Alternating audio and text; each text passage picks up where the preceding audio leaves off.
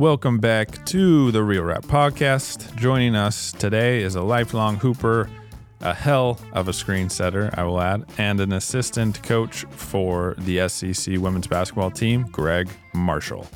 In this episode, we'll get into Greg's background, balancing family, career, and coaching with his own love for playing hoops over the years, and what has him excited for his first year helping our last guest, Britt Kennedy, as they head into their season at SEC. So love doing this one. Greg is the best, and I think represents so many real rats out there who maintain their love of hoops through all the responsibilities that come with life as we age.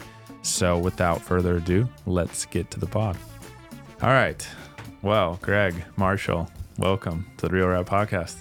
Thanks, Luke. Yeah, appreciate it. It's an honor to be here. Thank you. I'm pumped to have you, and I've mentioned you on the pod many times, and I know you listen as well, but we've had the pleasure of getting to know each other through our weekly hoops game, which is a great way and the best way probably to get to know somebody when you get to compete with them. Yeah. And I'm gonna give my initial interpretation. So when we first started playing, I just remember you as this tough SOB that I didn't really want to get in between, just with the picks you were setting, and just if you're gonna seal me down low, I hated guarding you down in the post, and I could definitely feel it if I ever played against you the next day. But as time's gone on, I've just, of course, gotten to know you more and more, and appreciated you and your game more and more. So it's an honor to have you, and I'm excited to talk to you. I just to talk background like we always do a little bit, and then also your connection to our last guest, Britt Kennedy, sure. as the as you're heading into your first year and her second year with Spokane women's basketball team at SEC. Yeah, SEC. So sounds good. All right, but let's go beginning. So did I see you're a Montana guy? Is that right? I wasn't born there. I was born here in Spokane, but the majority of my growing up was in Montana, in Billings. Okay. So when did you move to Montana? I remember sixth grade. So sixth grade, I started sixth grade in Billings. Okay. I did my second half of my fifth grade year was in Bozeman. Okay. And then at the end of the school year, moved to Billings. Okay. And went sixth grade through high school. Sixth grade through high school. And why did you move there? My dad was teaching at Montana State. Okay.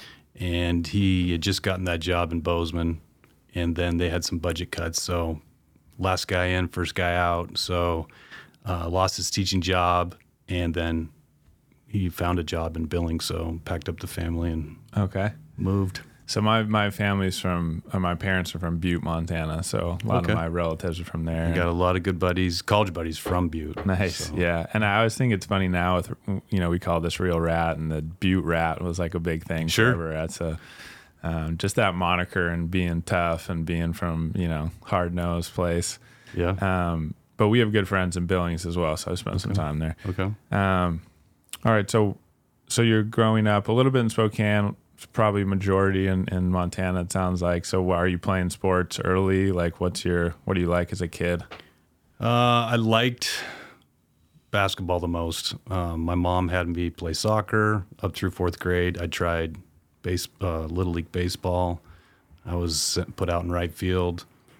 It just wasn't for me. So I started liking basketball probably a lot in fourth grade going into fifth grade. So we're living in Oregon when I started my fifth grade year. So I got to play a season there. Then we moved to Bozeman, got to play another season because it was at a middle school. Sweet. So I got two seasons, and that's probably when it started, and that was my sport after that. I played some golf. I was decent at golf, played golf in high school. Okay. So, but primarily basketball. And then did you have athletic family? Were other people, do you have siblings or anything? I have three sisters and a brother. Okay. So I'm second oldest, and my sisters were cheerleaders or drill team. Okay. So not a lot of athletics. I was the only one. They played sports when they were really, really young, just like we all do, but nothing that. Now, I like to ask this. So, and we covered a decent amount of time, but if somebody would have caught you back then, like right when you're first starting to play, and asked you like what you wanted to be when you grew up, was it like NBA player, or was it something far different than that at that point? Probably would have been like a police officer, or firefighter. We've had a couple people say that. Yeah. Why is that? As seemed cool. Yeah. Probably it's because like a community member. And, you looked up to him. That was probably would have been my answer back then. All right, so you go off to high school, Billings Central. Yeah, I went to Billings Central. Nice. Okay. Catholic high school. Yep, Catholic high school. I went to Catholic high school as well. So you went to Butte Central? No, so I grew up in Salt Lake. Okay. My dad he played football at Utah, so then that took my family out of Butte, but we'd always be going back. And, Gotcha. But anyway, yeah, I know. That back then, was it like back then? I'm gonna call Greg old there. I am old. How was it? Like pretty strict Catholic school, high school? What was it like? I thought it was strict. Yeah. I had gone to the junior high and the grade school, Catholic grade school and Catholic junior high school in Billings. So it seemed strict comparative to the public schools. Mm-hmm. We had to take a certain curriculum. We had to take a religion class. We had to wear uniforms. Yeah, I was going to ask. We had a kind of like a dress code, okay, which was more relaxed when we got to high school, but had a strict dress code in 7th and 8th grade. Mm-hmm. Was it like tie and on all that? 7th and 8th grade, it was black or blue pants. Okay. And had to be a white shirt. Okay. I think that was it. And then the girls had to wear a certain plaid skirt and a white blouse. So. Certain length and all that. Yeah. Ours was like khakis, and then I think at a certain point you could wear like a polo, but it was like a blue button up, and like khakis was like the uniform. I just remember a lot of white short sleeve button up shirts. So, and then right away, are you playing hoops, and is that still your main thing? Yeah, main thing. I was taking golf lessons through the summer, but other than that, it was hoops. Yeah. So I played in junior high, and then once I got to high school, I had interesting high school career, to say the least, but made it through. Why is that? Can you share? So I'm 5'7", maybe 125 pounds until I'm a junior. Okay. Or through my junior year. Yeah. So freshman year, I make the freshman team. Great. I don't think they cut anybody. Sophomore year, trying out for JV and varsity, and they have 2 cuts. So after the first week of tryouts, the first cut, and the second week, do a second cut. So after the first week, they post the names, and I look at the list, and I'm not there. So I thought I got cut as a sophomore. I go home, I'm emotional. Right. You know, my mom's trying to console me, and the coach calls and says, "Where are you?" And I said, "Well, you cut me." And he says, "No, I didn't. Sorry, I forgot your name." So I show up, go through another week, and then looked at the final cuts, and there's my name, not on the list to stay. So I basically got cut again. And so just kept hooping. Took it pretty hard, but I just kept hooping. Mm-hmm. So come Christmas, a guy that had made the team moved. For family reasons or playing time reasons. So opened up a spot, and the coach called me and said, "Hey, guy left.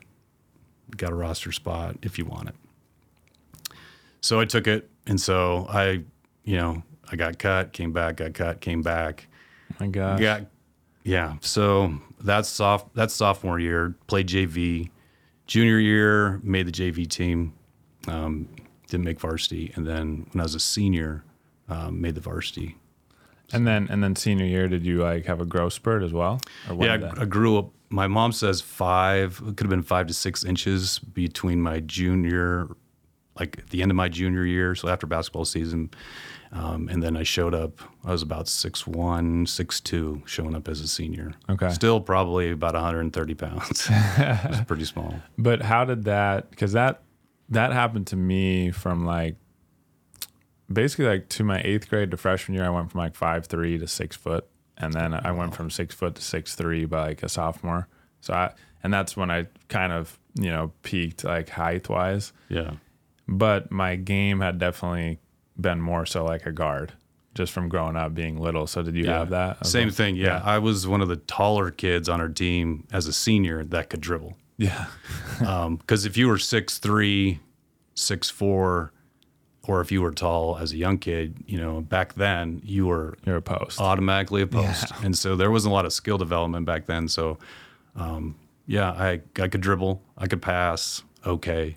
And, I had those guard skills as a taller kid. Yeah. And I think by the time I graduated, I was probably 6'3.5", close to 6'4". Yeah. And I think that's where I topped off. And and maybe that contributed to why you just kept continuing playing on too, because you never, it's like, I always think back on like the kids I played against growing up who were like, they were like centers or whatever. Mm-hmm. And then by the time they got to high school, they were playing point guard because they just never grew right anymore. And then there's other guys that I talk about with my friends a lot. You go to these parks now to play hoops, or you go to a court anywhere, and you'll just see these guys that have just continued playing forever. So then they've just gotten better and better and better over the years. Maybe weren't even playing high school basketball or college basketball or anything like that. Yeah. And you just see what consistency does over time and just playing a lot. So, yeah. Lots of reps. Yeah. That's cool. Yeah. All right. So you round out the year and then you go to Gonzaga? Yeah. Went to Gonzaga. Okay. So. And was there any specific reason for that, or you just wanted to? The main reason I chose Gonzaga was because they gave me the better financial aid package. I only applied to 3 schools, and it was primarily Gonzaga and University of Montana. Okay. And so it came down to I had to pay my own way, and they gave me the better financial aid package. So I chose Gonzaga over being a Grizz. And my sister I have an older sister, and she was at Gonzaga too. So that helped because we'd always come back to Spokane, living in Montana, to visit relatives. Came back, I think, every summer. And then my sister was already there. So I think it made me feel more comfortable choosing Gonzaga coming out of high school. So so you return to Spokane and you get here, and what's it like? Like what's your college experience like then? And I was just looking at when you went there. Looked like there was a player by the name of John Stockton who had been there right kind of before that. So you kind of came right after that, right? Well, I started 1987. Okay. Fall of 87 is when I enrolled as a freshman, and he had graduated, I think, in 84. Yeah. So I knew of him and of his NBA start of his career, and so get to Gonzaga, and it was great. Yeah. Freshman year started off good. I started as a physics major, and this has a good hoop tie-in. I started as a physics major, and I have to have a lab and a certain number of classes, and I have one class that's 4 days a week, and then the lab is, I think, 4 days a week. And my roommate, shout out to my roommate Lance, my roommate's in accounting. And so after about the second week, we see each other in our dorm room, and he's like, dude, you are missing some good hoop at noon. Noon ball is awesome here. And is this like in the rec, or what are we talking about? So back then it was in the McCarthy, not in the McCarthy, but in the Martin Center. Okay. And so I went down one afternoon with him, and it was good in the afternoon, but he said, it's much better at noon. And I couldn't go because I had to be at the lab. Yeah. And so I changed my major before the semester to accounting like he does, so I can have the same schedule. So I ended up dropping physics, went to accounting. It was primarily so I could get runs in. And they were incredible. Great. We would show up about 11:15 so you could get the first court. And then we would end up playing until probably 2:30 or 3. Wow. And then go try to be first at the cafeteria for early dinner. Yeah, that is amazing. I love that story. Yeah. Well, and partly of what I was excited about this conversation is that's something we talk about in the pod a little bit, like this idea of like noon ball, right? And and just having that lifelong love of hoops and while trying to balance all these other things in your life. And it's always funny now you go and play noon ball with people and they're like, all right, we got 45 minutes. I got to be back for this. Or, they come in wearing their work clothes and they got to get changed out. So I love that. To me, just epitomizes like a real rat, right? You just love basketball. You're willing to change your major, to do it. There were so many. So looking back, there's so many things that I did that I don't think a normal person would do just for hoop. Yeah. I will. Maybe we'll get to a couple more of them. But all right. So you go through your 4 years. How was the basketball team at that point? Because I like to like bring this up too, because a lot of people now just know of Gonzaga as this powerhouse, basketball school. But they weren't great. Maybe 500-ish. Okay. I remember as a freshman, we went to the games. I was part of the kennel club. Okay. And it had just started. It was in its infancy back then, but went to the kennel club function before the game, and then we could walk in after tip-off. And I remember walking in a few games after tip-off and sitting on the first bleacher row with my feet on the court. Wow. And then I could lean back because no one was sitting behind me, and I could reach out and not touch anybody there. So it wasn't, the crowd was not what it is today, obviously. Right. But they were, okay, I would say. My freshman year through, I think, my junior year, I think they were maybe below 500, maybe 8 to 10 wins. And, and it certainly wasn't probably buzzing from like a crowd perspective by that point either. No. Small venue in the Martin Center, and they had good players. Yeah, I thought the players were really good, and being from Montana and the campus was really small. The enrollment back then, I think we had 2,500 total students back then. So there's a group of us from Montana that kind of came together as a group, and then there was the basketball players, and I think both groups were, I wouldn't say outcast, but just kind of separate from the regular student body. So we kind of hung together. Yeah. And so got to know a lot of the players my sophomore and junior year. Okay. And then the whole time you're still just playing noon hoops or whenever you can play? Yeah. Monday, Wednesday, Friday, noon ball. Tuesday, Thursday, it was an afternoon run, and they could go late. And then there was intramurals, played intramurals every season. And then after my sophomore year, I was playing a lot and I thought of playing well. A lot of guys at noon would ask, like, where are you a student here? Do you play here? Right. Et cetera. And I was like, I'm just a student. And so after my sophomore year, I thought about transferring to go and try and play. Yeah. But especially because you were a late bloomer too, so it was probably asking yourself, what if maybe? I was kind of having those questions, and I was really scared to leave. One, I didn't know anything about how credits would transfer, what a financial aid package would be like, because I was paying for my education. And I just had no one to talk to about it. Like, what would it look like? How do I even get in touch with the school? So I thought about it. I told my roommate, I'm thinking about transferring after this sophomore year.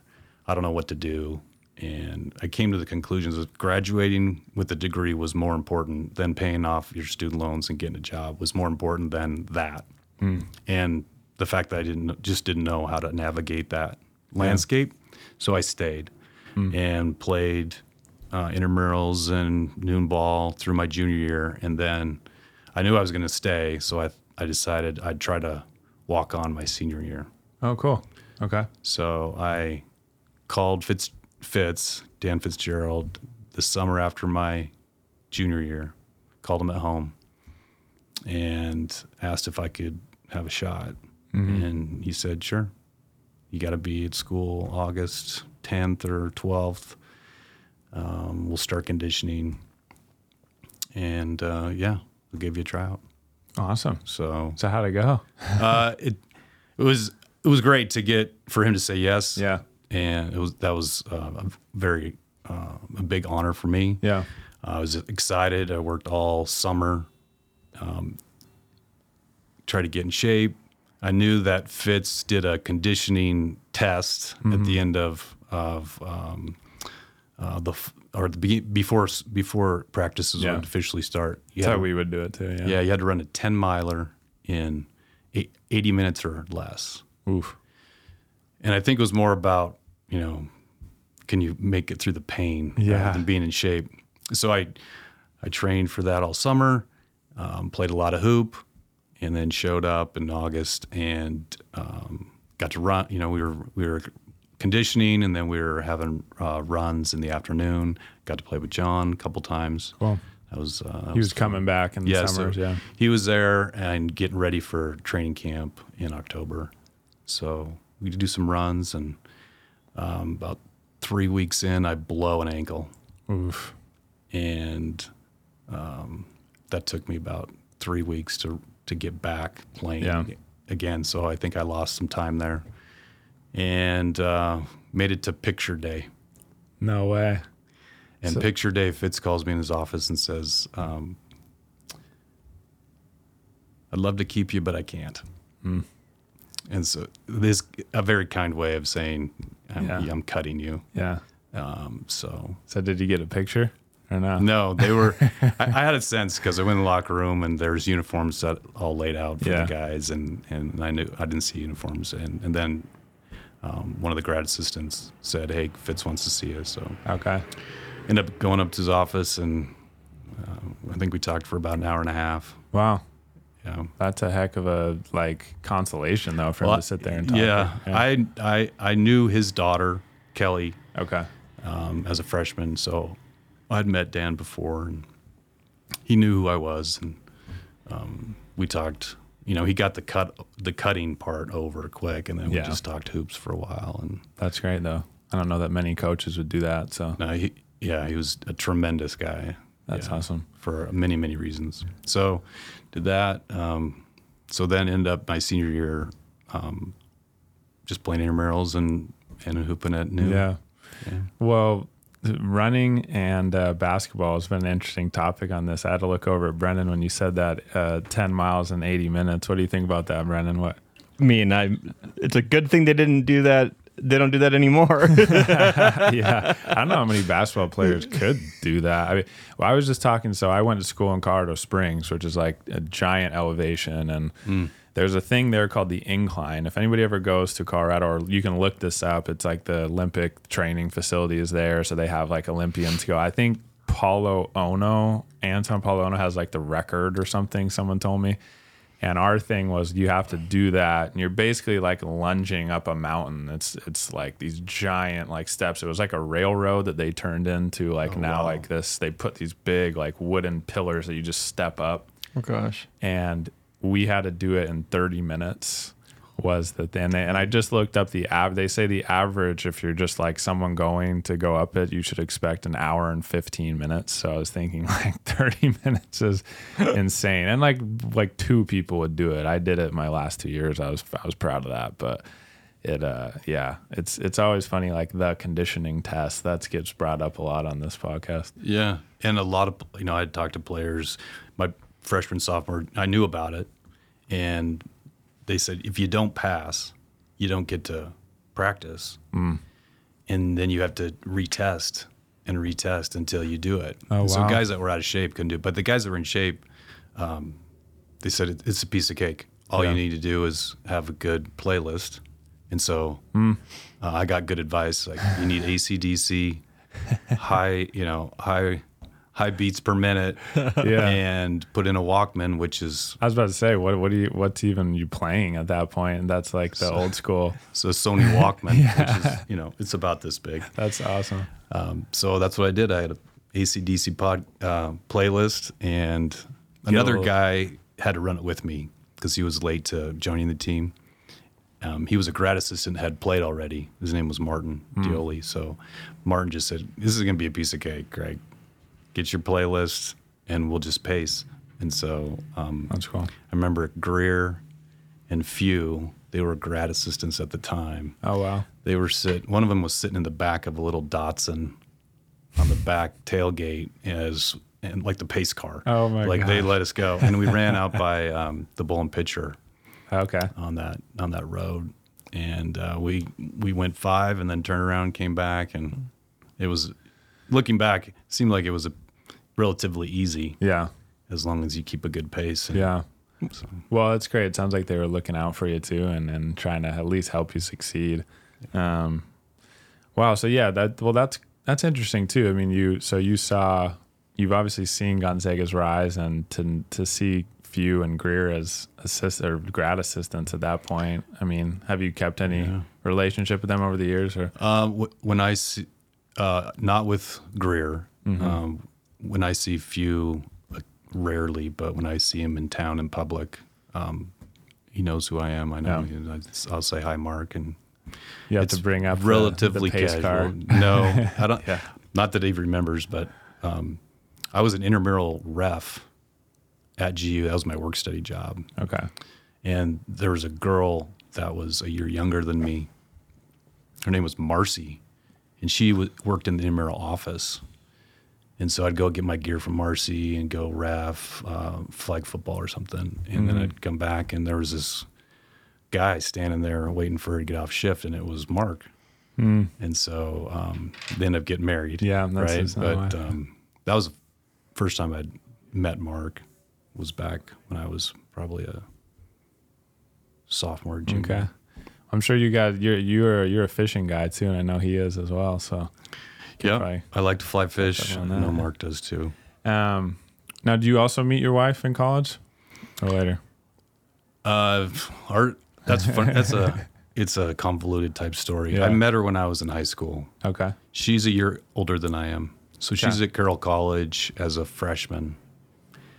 And me and my soon-to-be college roommate, we're still seniors in high school, and he lives in Sydney, Montana. And he calls me up and says, let's go visit my sister, who's a freshman at Carroll.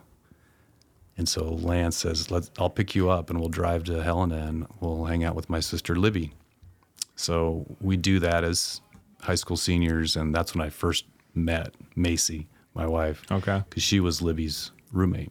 Oh, man. That's awesome. And then we just ran into each other over the next 5 years. And then she moved here for a job and ran into her again. Wow. And we had this mutual connection. Her really good friend was the sibling of my college roommate and best friend. So that's like the universe just making it happen. I think it was supposed to happen at some point. So yeah.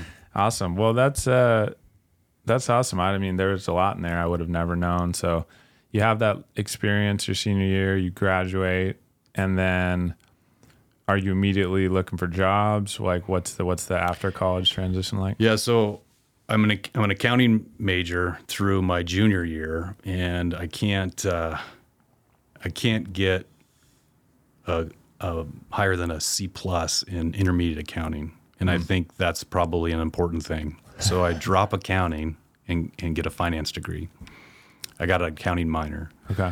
And so all the accounting majors were getting interviews with big firms and securing jobs, and not so much for the finance guys. So I was, interviewing, try to find something, and I couldn't find anything in town. I was working at I got a job at Jack and Dan's, so nice. I bartended at Jack and Dan's for a while. Jack was there, and I'm sure, JC, and that's great. So I was working there at nights, and then I found a job locally at a credit union, working on the teller line. And I was living in an on-campus house through the summer because it was kind of free. Yeah. And I was going to lose that when school started. So I was either move back to Helena and try to find a job. So I went looking for a job, tried to hook up with one of the board of regents at GU. I had a regent scholarship, so I thought he would, know me or help me out. And I was talking to him, basically begging for a job, and another guy walked in that was working there at this credit union, and his name was Tom Scrobit. And Tom says, "You don't want to work here," which was odd. And he called a supervisor with the agency that I work for now and says, "I think I got a guy for you." Grabbed my resume, said, "Send me the paperwork." Long story short, if that guy hadn't have walked in and made a phone call right there in front of me, I wouldn't have got the job with the agency that I have. Wow. So why do you think he did that, or why? Because he was an ex-agency guy. Okay. So he had just retired. I think he spent 30 or 32 years with the agency, and then he retired, went to work at this credit union, and he was paying it forward maybe. He was kindness of his heart. It was great, because if that hadn't happened to me, who knows? Yeah, and you've been there since, basically, right? Yeah. Yep. Okay. So that job, it's a government job, and the duty station happened to be in San Jose.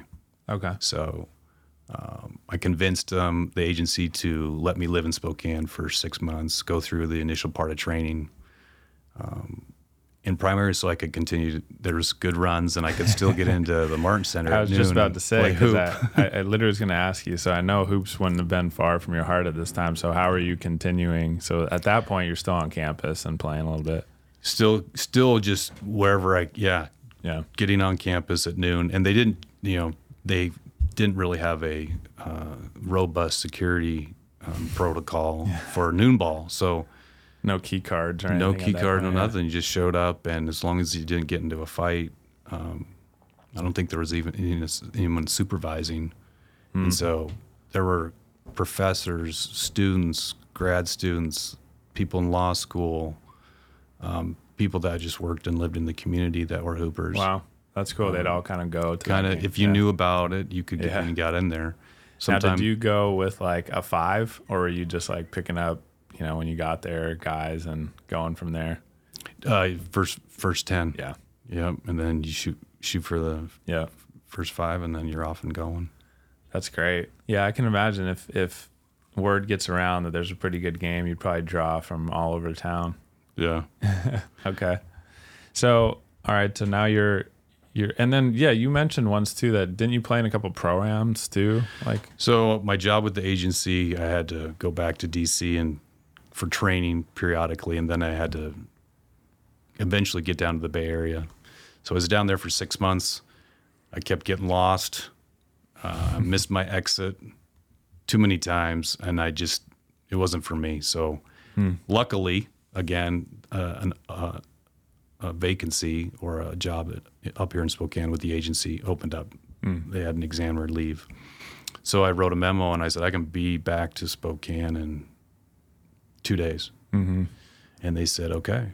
So I moved back. It would be the fall of 92. Okay.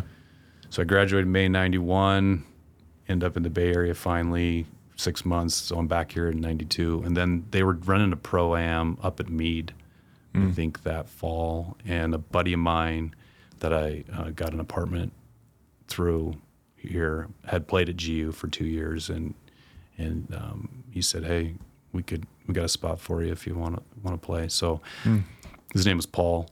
So Paul hooked me up with his team, and I think Steve Stockton was our point guard on that team, and some other guys. I was gonna ask you when you met Steve or how that happened. So I think that was, my memory's a little fuzzy being so old, but I think it was 92. Okay. Was when, and John had a team of guys, and Elo had a team. And so there's a lot of good hoop, a lot of college, some pro, just really good hoopers in town playing in this Pro-Am. And we played up at Meade. It's amazing because I always say if people were to understand how good of run, is here now, and then, but to hear even then, to list off all those. And then you have a lot, and it makes sense. A lot of that is like their offspring still playing, here in town and keeping up those traditions. So cool. Well, you have any fun? Were there any fights in the Pro-Am or any not that I can remember. It was very competitive. Yeah, I bet. Very, very competitive. And I don't recall if there were referees or not. Interesting. But to call your own. Good. Yeah. But very good runs. And then I just kept playing with Steve in that group. Yeah. We ended up forming a team, most of the guys, and we played. And a couple times we played in the rec league here in Spokane. We got in the rec league and played in Coeur d'Alene. Okay. So I know Steve, myself, and Paul, we usually hook up and drive to Coeur d'Alene every Sunday to That's great. play a game. So, and then at what point, like you're doing all these things, at what point does coaching come into it? My first coaching gig was when I just moved back. My friend Paul, he got the freshman head job at East Valley. And he said, I need an assistant, and you happen to be in town, so you need to help me out. So I helped him out for one season. That was my first introduction to coaching. So I was probably 23, and we just did one season. That was enough. And then I didn't coach until my son Luke, he was born. And then I think when he turned 4 or 5, we started with little dribblers type stuff, little YMCA league stuff. So got in coaching him. Coached him through probably by the time he hit middle school. And then he kind of hooked up with a more developed type, hand-picked type team. And so it was at that point and I had known Tim Gaby, because he was in our hoop group, and talked to Tim about helping him out in the summer. And then he asked me, this would have been for a couple years between the time I stopped coaching Luke, and then Tim asked me to help him 2016, 2017 season. Okay. And he was the head coach at Shadle Park High School. And he had a bunch of seniors, and said, would you like to help out? I could use your help.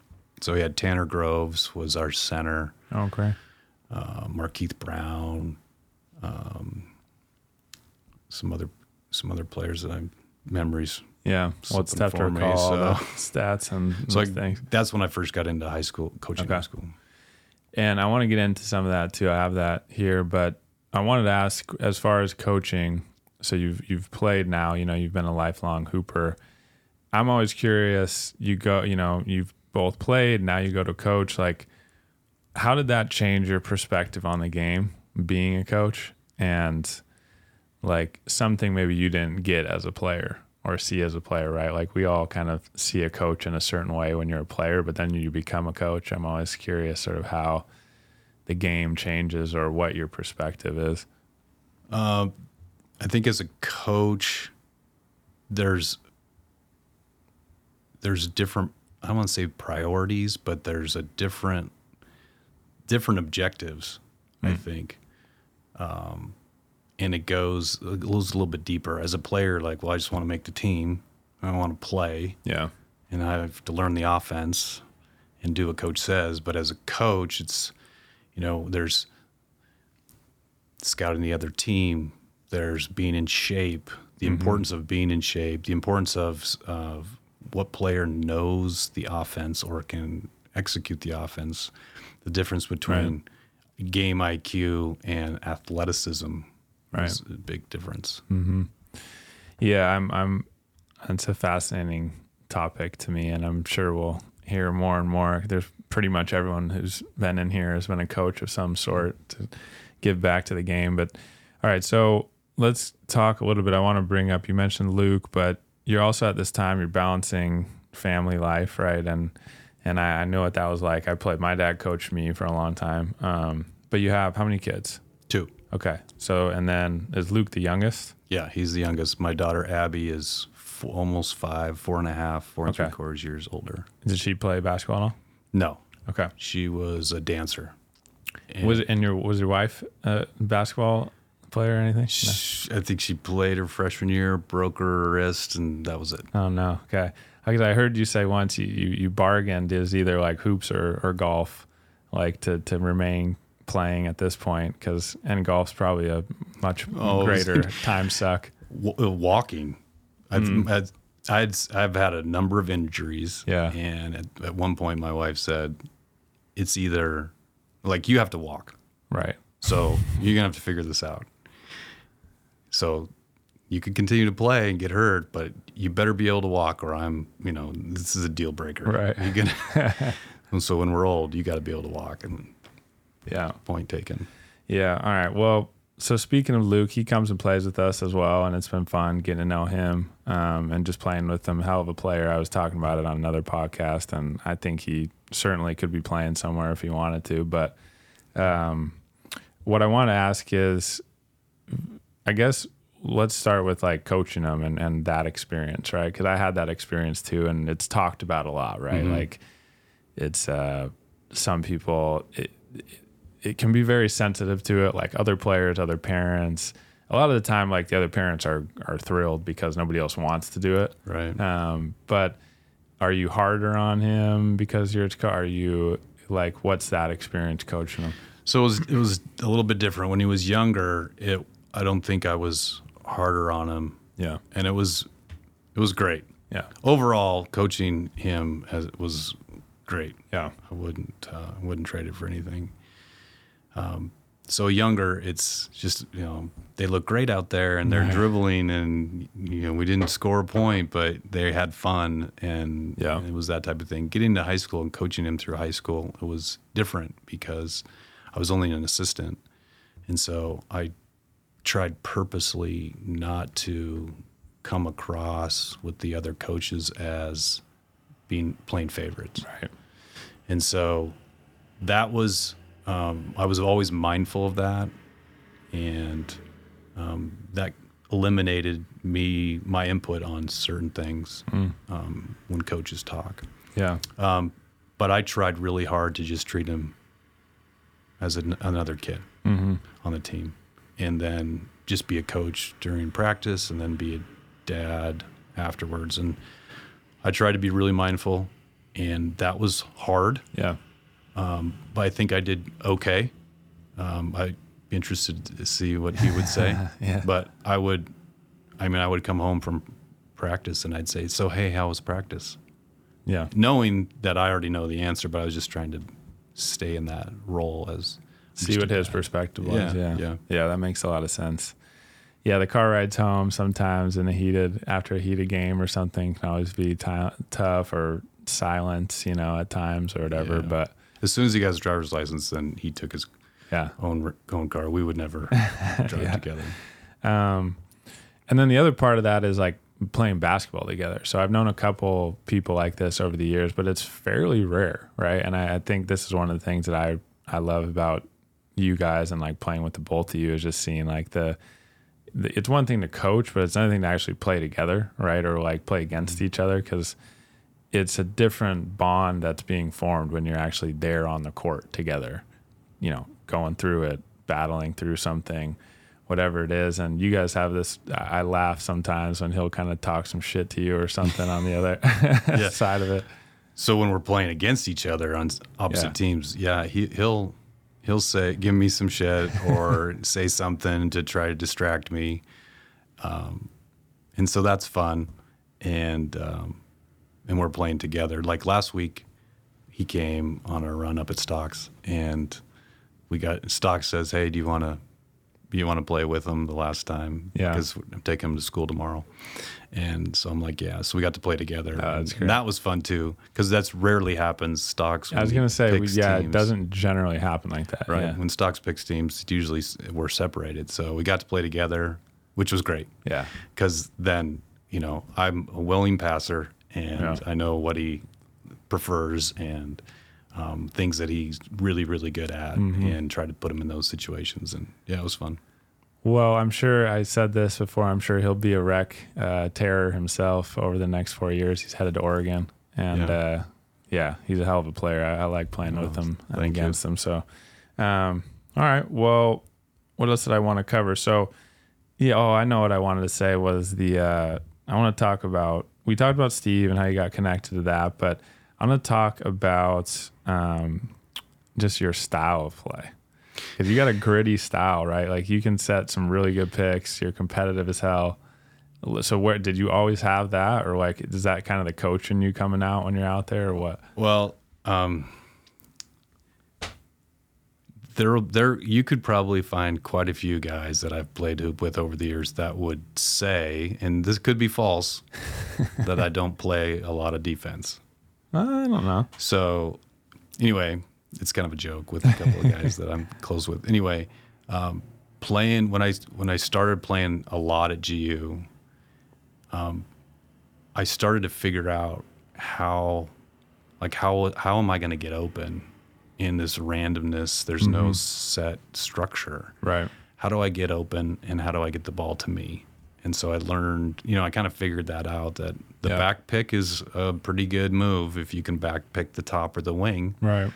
And typically the defense hasn't already figured out, like, what are we going to do on screens? Are we switching or not? So, right.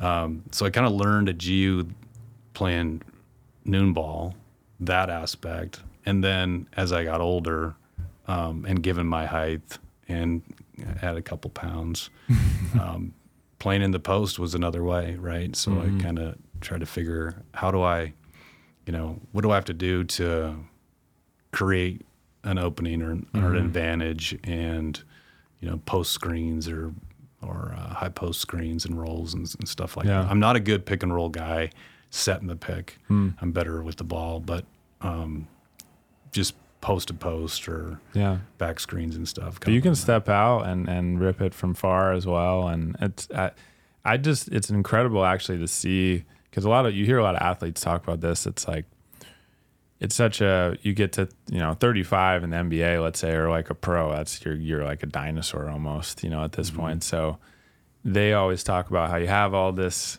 knowledge of the game, but your body can't keep up with everybody else who's playing at that level. Right. So it's really, I love like playing with guys who've been playing forever, because it's just amazing to see they just know every little trick, and they know they've adapted in every single way. When there's a few guys that we play with that are like that. And every time you're just like, man, like, it just makes it so clear that like you can just slow yourself down as well, and just make like the simple play here and there. You don't have to do anything crazy a lot of the time. I remember at Hoop Fest a couple of years ago, I was playing with with Stocks, and it was between games where I was subbed out, and John was watching, and John says, it's a pretty simple game. Yep. Because that's all we were doing was just, screen and roll or screen and pop, and just making a simple play. And I appreciate that about our run too, is it's like, it's very much like you got to move and pick, and like you got to play in a very, like fundamental way, maybe is the right way to say it. Like, I've always told guys that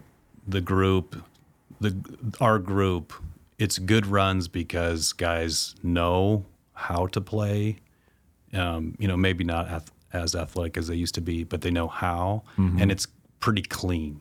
Yeah. Like it's not, it gets competitive, and there can be some fouls, but it's not just a typical hack fest or guys playing out of control, right, and running into you or things like that. So the likelihood of getting injured is reduced, and that's important as you get older. Yeah. Well, injury free. We'll get into that here in a second.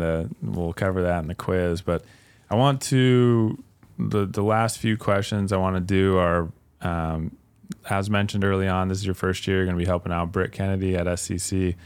What's the experience been like thus far, and what are you excited about? Because this is first time college level, right? Yeah, first time college level. It's been great so far, and really excited to get going. Joined her like March, early April.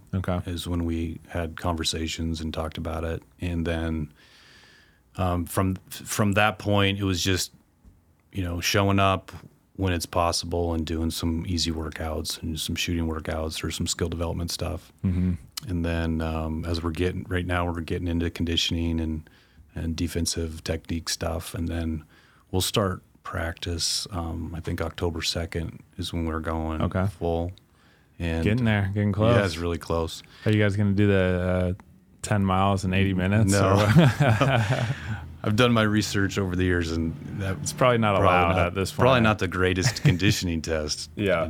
Maybe a mile but she's working them hard, and we've got a good group of young ladies, and I think we've got some talent, It's interesting because it'll be my first time coaching women, and first time at the collegiate level, and so there's a lot of things new for me that I'm learning and figuring out. Yeah. But the core of it is it's still hoop. It's smaller. The ball's a little smaller, Right.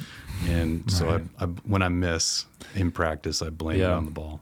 I know my dad coached both, more so me growing up, but then he helped at my high school coaching girls a little bit too. And I think he always appreciated them. I think they listen better and just have a, appreciation for the fundamentals of the game as well. And so it'll be good to check in and see how it goes and get your thoughts maybe in a year from now. Yeah. I'm excited for it to start, and Brittany's been great, and she really is very knowledgeable. She can still hoop.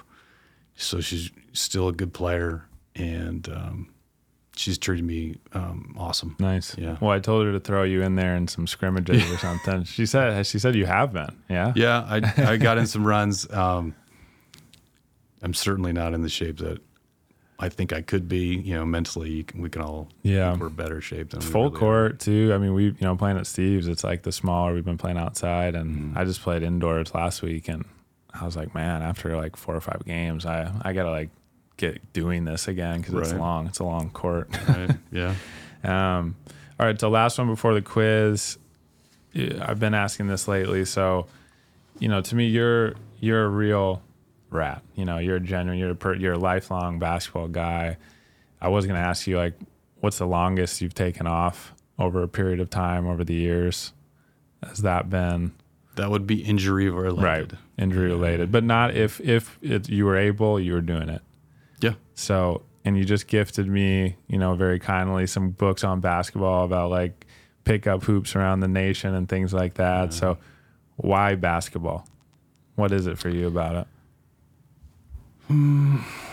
That's a good question.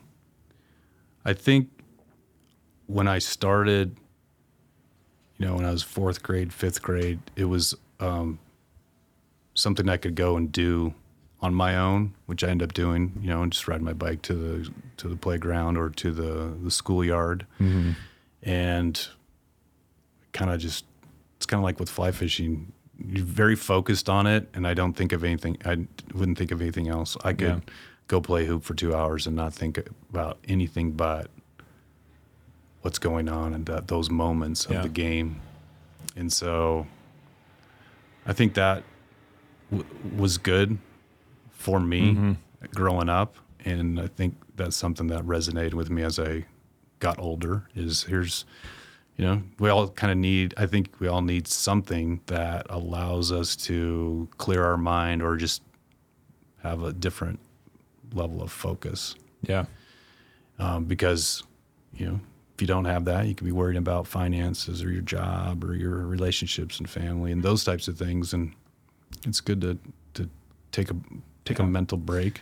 Yeah. I'd say It's an outlet for sure. And as life goes on and there's more and more responsibilities, it's meaningful too. So, and I thought that as I got better and it was fun to make shots or make plays and those types of things. And now it's just doing those same things, but seeing the guys is great too. Yeah. And then like trying stuff out, like, can we win this? We're down 2. Can we win this? Can I do something? Can I set a certain screen and see if it works and then see what happens? Yeah. And that's just the competitiveness. I think that just never gets out of somebody. Yeah. I feel that too. Awesome. All right. Well, let's, the drill. Let's get to the Real Rat quiz to wrap it up here. So quicker hitters, but some of them will make you think. So let's start, number 1. What's one line or phrase from a coach that you still remember or use? So, because I'm older, I got a lot more to draw on, right? So I'd shout out a couple of coaches that I got to coach with. Gaby used to say, we can get a better shot there. So I remembered that. I got to coach with some great coaches at LC, so I'll shout those out. Scott Wortley was a guy there. He would always almost seemed like every day just say, take care of your body. So, I've never forgotten that. Yeah. The importance of that. Goaler, Greg Goaler, he would say, things would be better if we made shots, which was true. Right. Things are always better when, Yeah. when you're making shots. I coached with a guy named Terry Reed. He used to say, we compete to compare. I like that. And I like that. That was good. Yeah. Has a nice ring to it, too. Compete to compare. And then Jim Redmond, he would it would just come out in our conversations or as he's coaching the guys or coaching us as coaches, or we're just talking. Just like the phrase was, we just have to figure it out.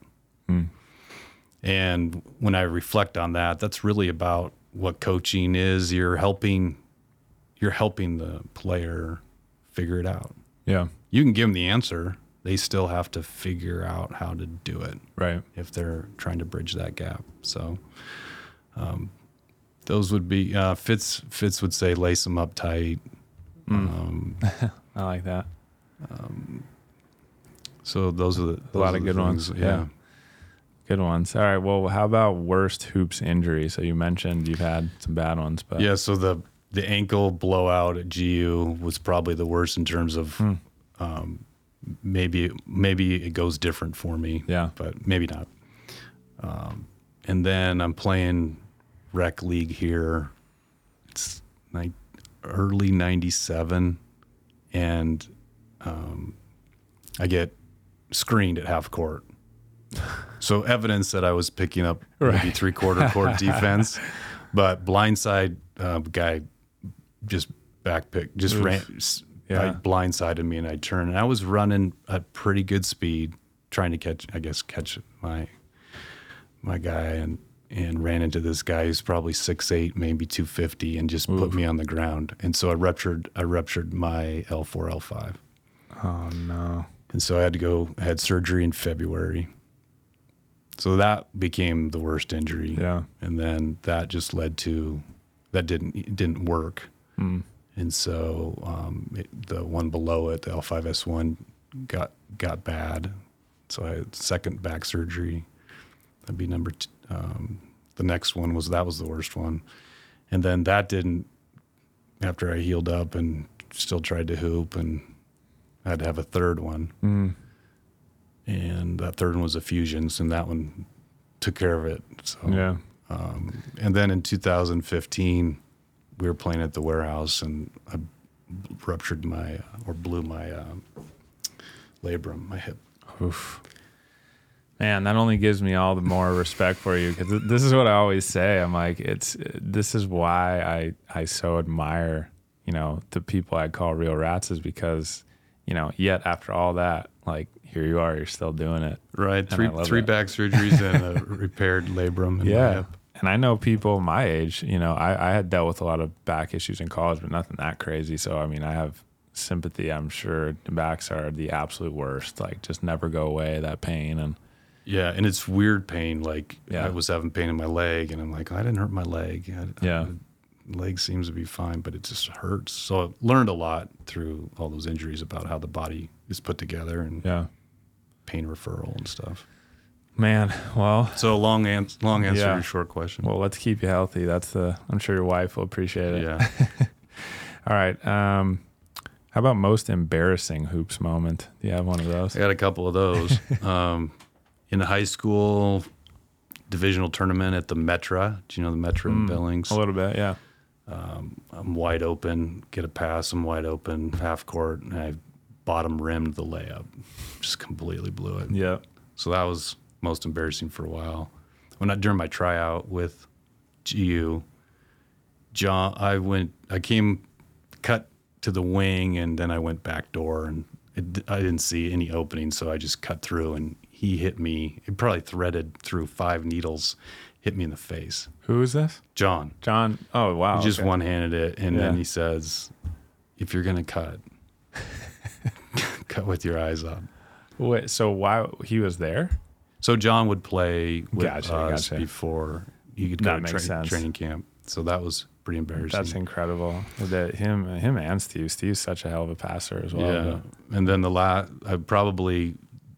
I was mortified after it happened. It was a couple years ago at the warehouse, just trying to keep my competitiveness bottled up, and got the best of me, and we lost, or something happened, and I just, after the game, I took the ball and just slung it, and it hit the wall behind one of the hoops that separates the Jazz courts from the Fieldhouse courts. That wall, Yeah.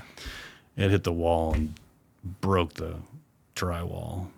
Oh no. And I just looked at Steve and I'm like, oh man. And that was probably, not game related, but hoop related. Yeah. That was pretty embarrassing too. That's it's interesting though. That's a good thing to bring up. Nobody's really said that kind of thing, but yeah, I mean, we've all had those moments. I remember once after Hoop Fest, somebody banked in a side backboard like buzzer beater on us, and I just kicked the scores table, and I fell back as the people kind of jumped back because it threw all the stuff all over the place. But yeah, you get mad in the heat of the moment, Yeah. All right. Well, how about a line of trash talk you remember over the years, if any are appropriate for the pod? But I've been asking this one lately. I kind of like. Occasionally after our noon ball runs at GU, we would, there's a group of us, and obviously me and my roommate, we were try to go all the time together, and we would give other guys crap if they were bad. Typically walking back after hoop to the cafeteria. Right. So I remember one time, I think Lance said to another guy, like, you couldn't hit the broad side of the barn. Mm-hmm. And then I followed up with, dude, if you couldn't hit water if you fell out of a boat. So that was kind of a thing we would throw back and forth to each other, would be that one. I love it. And then, Luke will call me a non-shooter. He'll look at me. He's like, non-shooter, non-shooter. That's what I love that. I'm actually glad you brought that up, because when I was referencing that earlier, I remember a couple times in a game, if it's like games on the line or something, and he really wants to like affect you, he might say something like that. Yeah, I love that. Yeah. All right. Well, how about favorite basketball movie? Lots of good ones. Yeah. Luke and I were talking about this the other day. I like Glory Road. Okay. About 1966 team. Yeah. I thought that was put together, historical reference. Yeah, it's a good one. A lot of kind of lessons in that movie. So it's hard because I could easily mention a bunch, right? But I'm interested. We'll see. Maybe we can get our hands on some of these going forward. But I'm just interested how like basketball movies will be portrayed like going forward, especially in like the modern era. Like Hustle is probably the most recent one, and right. We talked about that one. That's pretty good. Yeah. If they can like that one, I like because they capture basketball pretty authentically, and that's pretty hard to do. Mm-hmm. That was something that was a huge focus for us with Real Rad. Is like, let's just shoot real stuff here, And they had real trainers. Yeah. And doing real stuff. So right. I appreciated the realism part about it. Yeah. All right. And then lastly, who's the first person that comes to mind when you think the ultimate real rat? I'm going to say Steve Stockton. Yeah. Dad. Yeah. Big Steve. Yeah. I've been playing with him the longest. He's, since 92 at least. So still organizing games, still willing to play as often as possible. Organizes it, does that type of stuff. So I'm so Stocks. Yeah, I back that as well. He's so fun to play with, and just appreciate his love for playing, and played in every Hoop Fest and all that. You guys played together in Hoop Fest this year. Yeah, I had secretly wanted to play with him for a long, long time. And was this the first time, or you played? I played with them the year before too. Oh, okay. He had played with my brother-in-law a couple times, and I got the invite a couple. I think he invited me once. I couldn't. But yeah, the last couple of years we played together. He's really fun to play with. Yeah. And he's a great guy. Knows the game, and yeah. Super competitive. For sure. And I like that. For sure. All right, Greg. Well, you nailed it. And I so appreciate you coming on. It's been fun to get to know you over the last few months, and likewise, all the love and support you've shown for Real Rat. Just know that it's really appreciated, and wishing you a great season at SCC, and we'll be tracking it and playing more hoops. But you'll be a Real Rat OG forever now. You're solidified on the pod. So I appreciate it, and thank you for having me. I love what you're doing. Super excited about where it goes, and keep it up. Appreciate it. Keep going.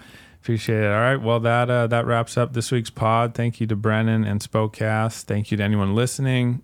We will have some updates coming soon, especially depending on when this is out, but stay tuned for that. And we'll be back soon with more. So, Brennan, you ready this time for the sign out? Peace. Peace.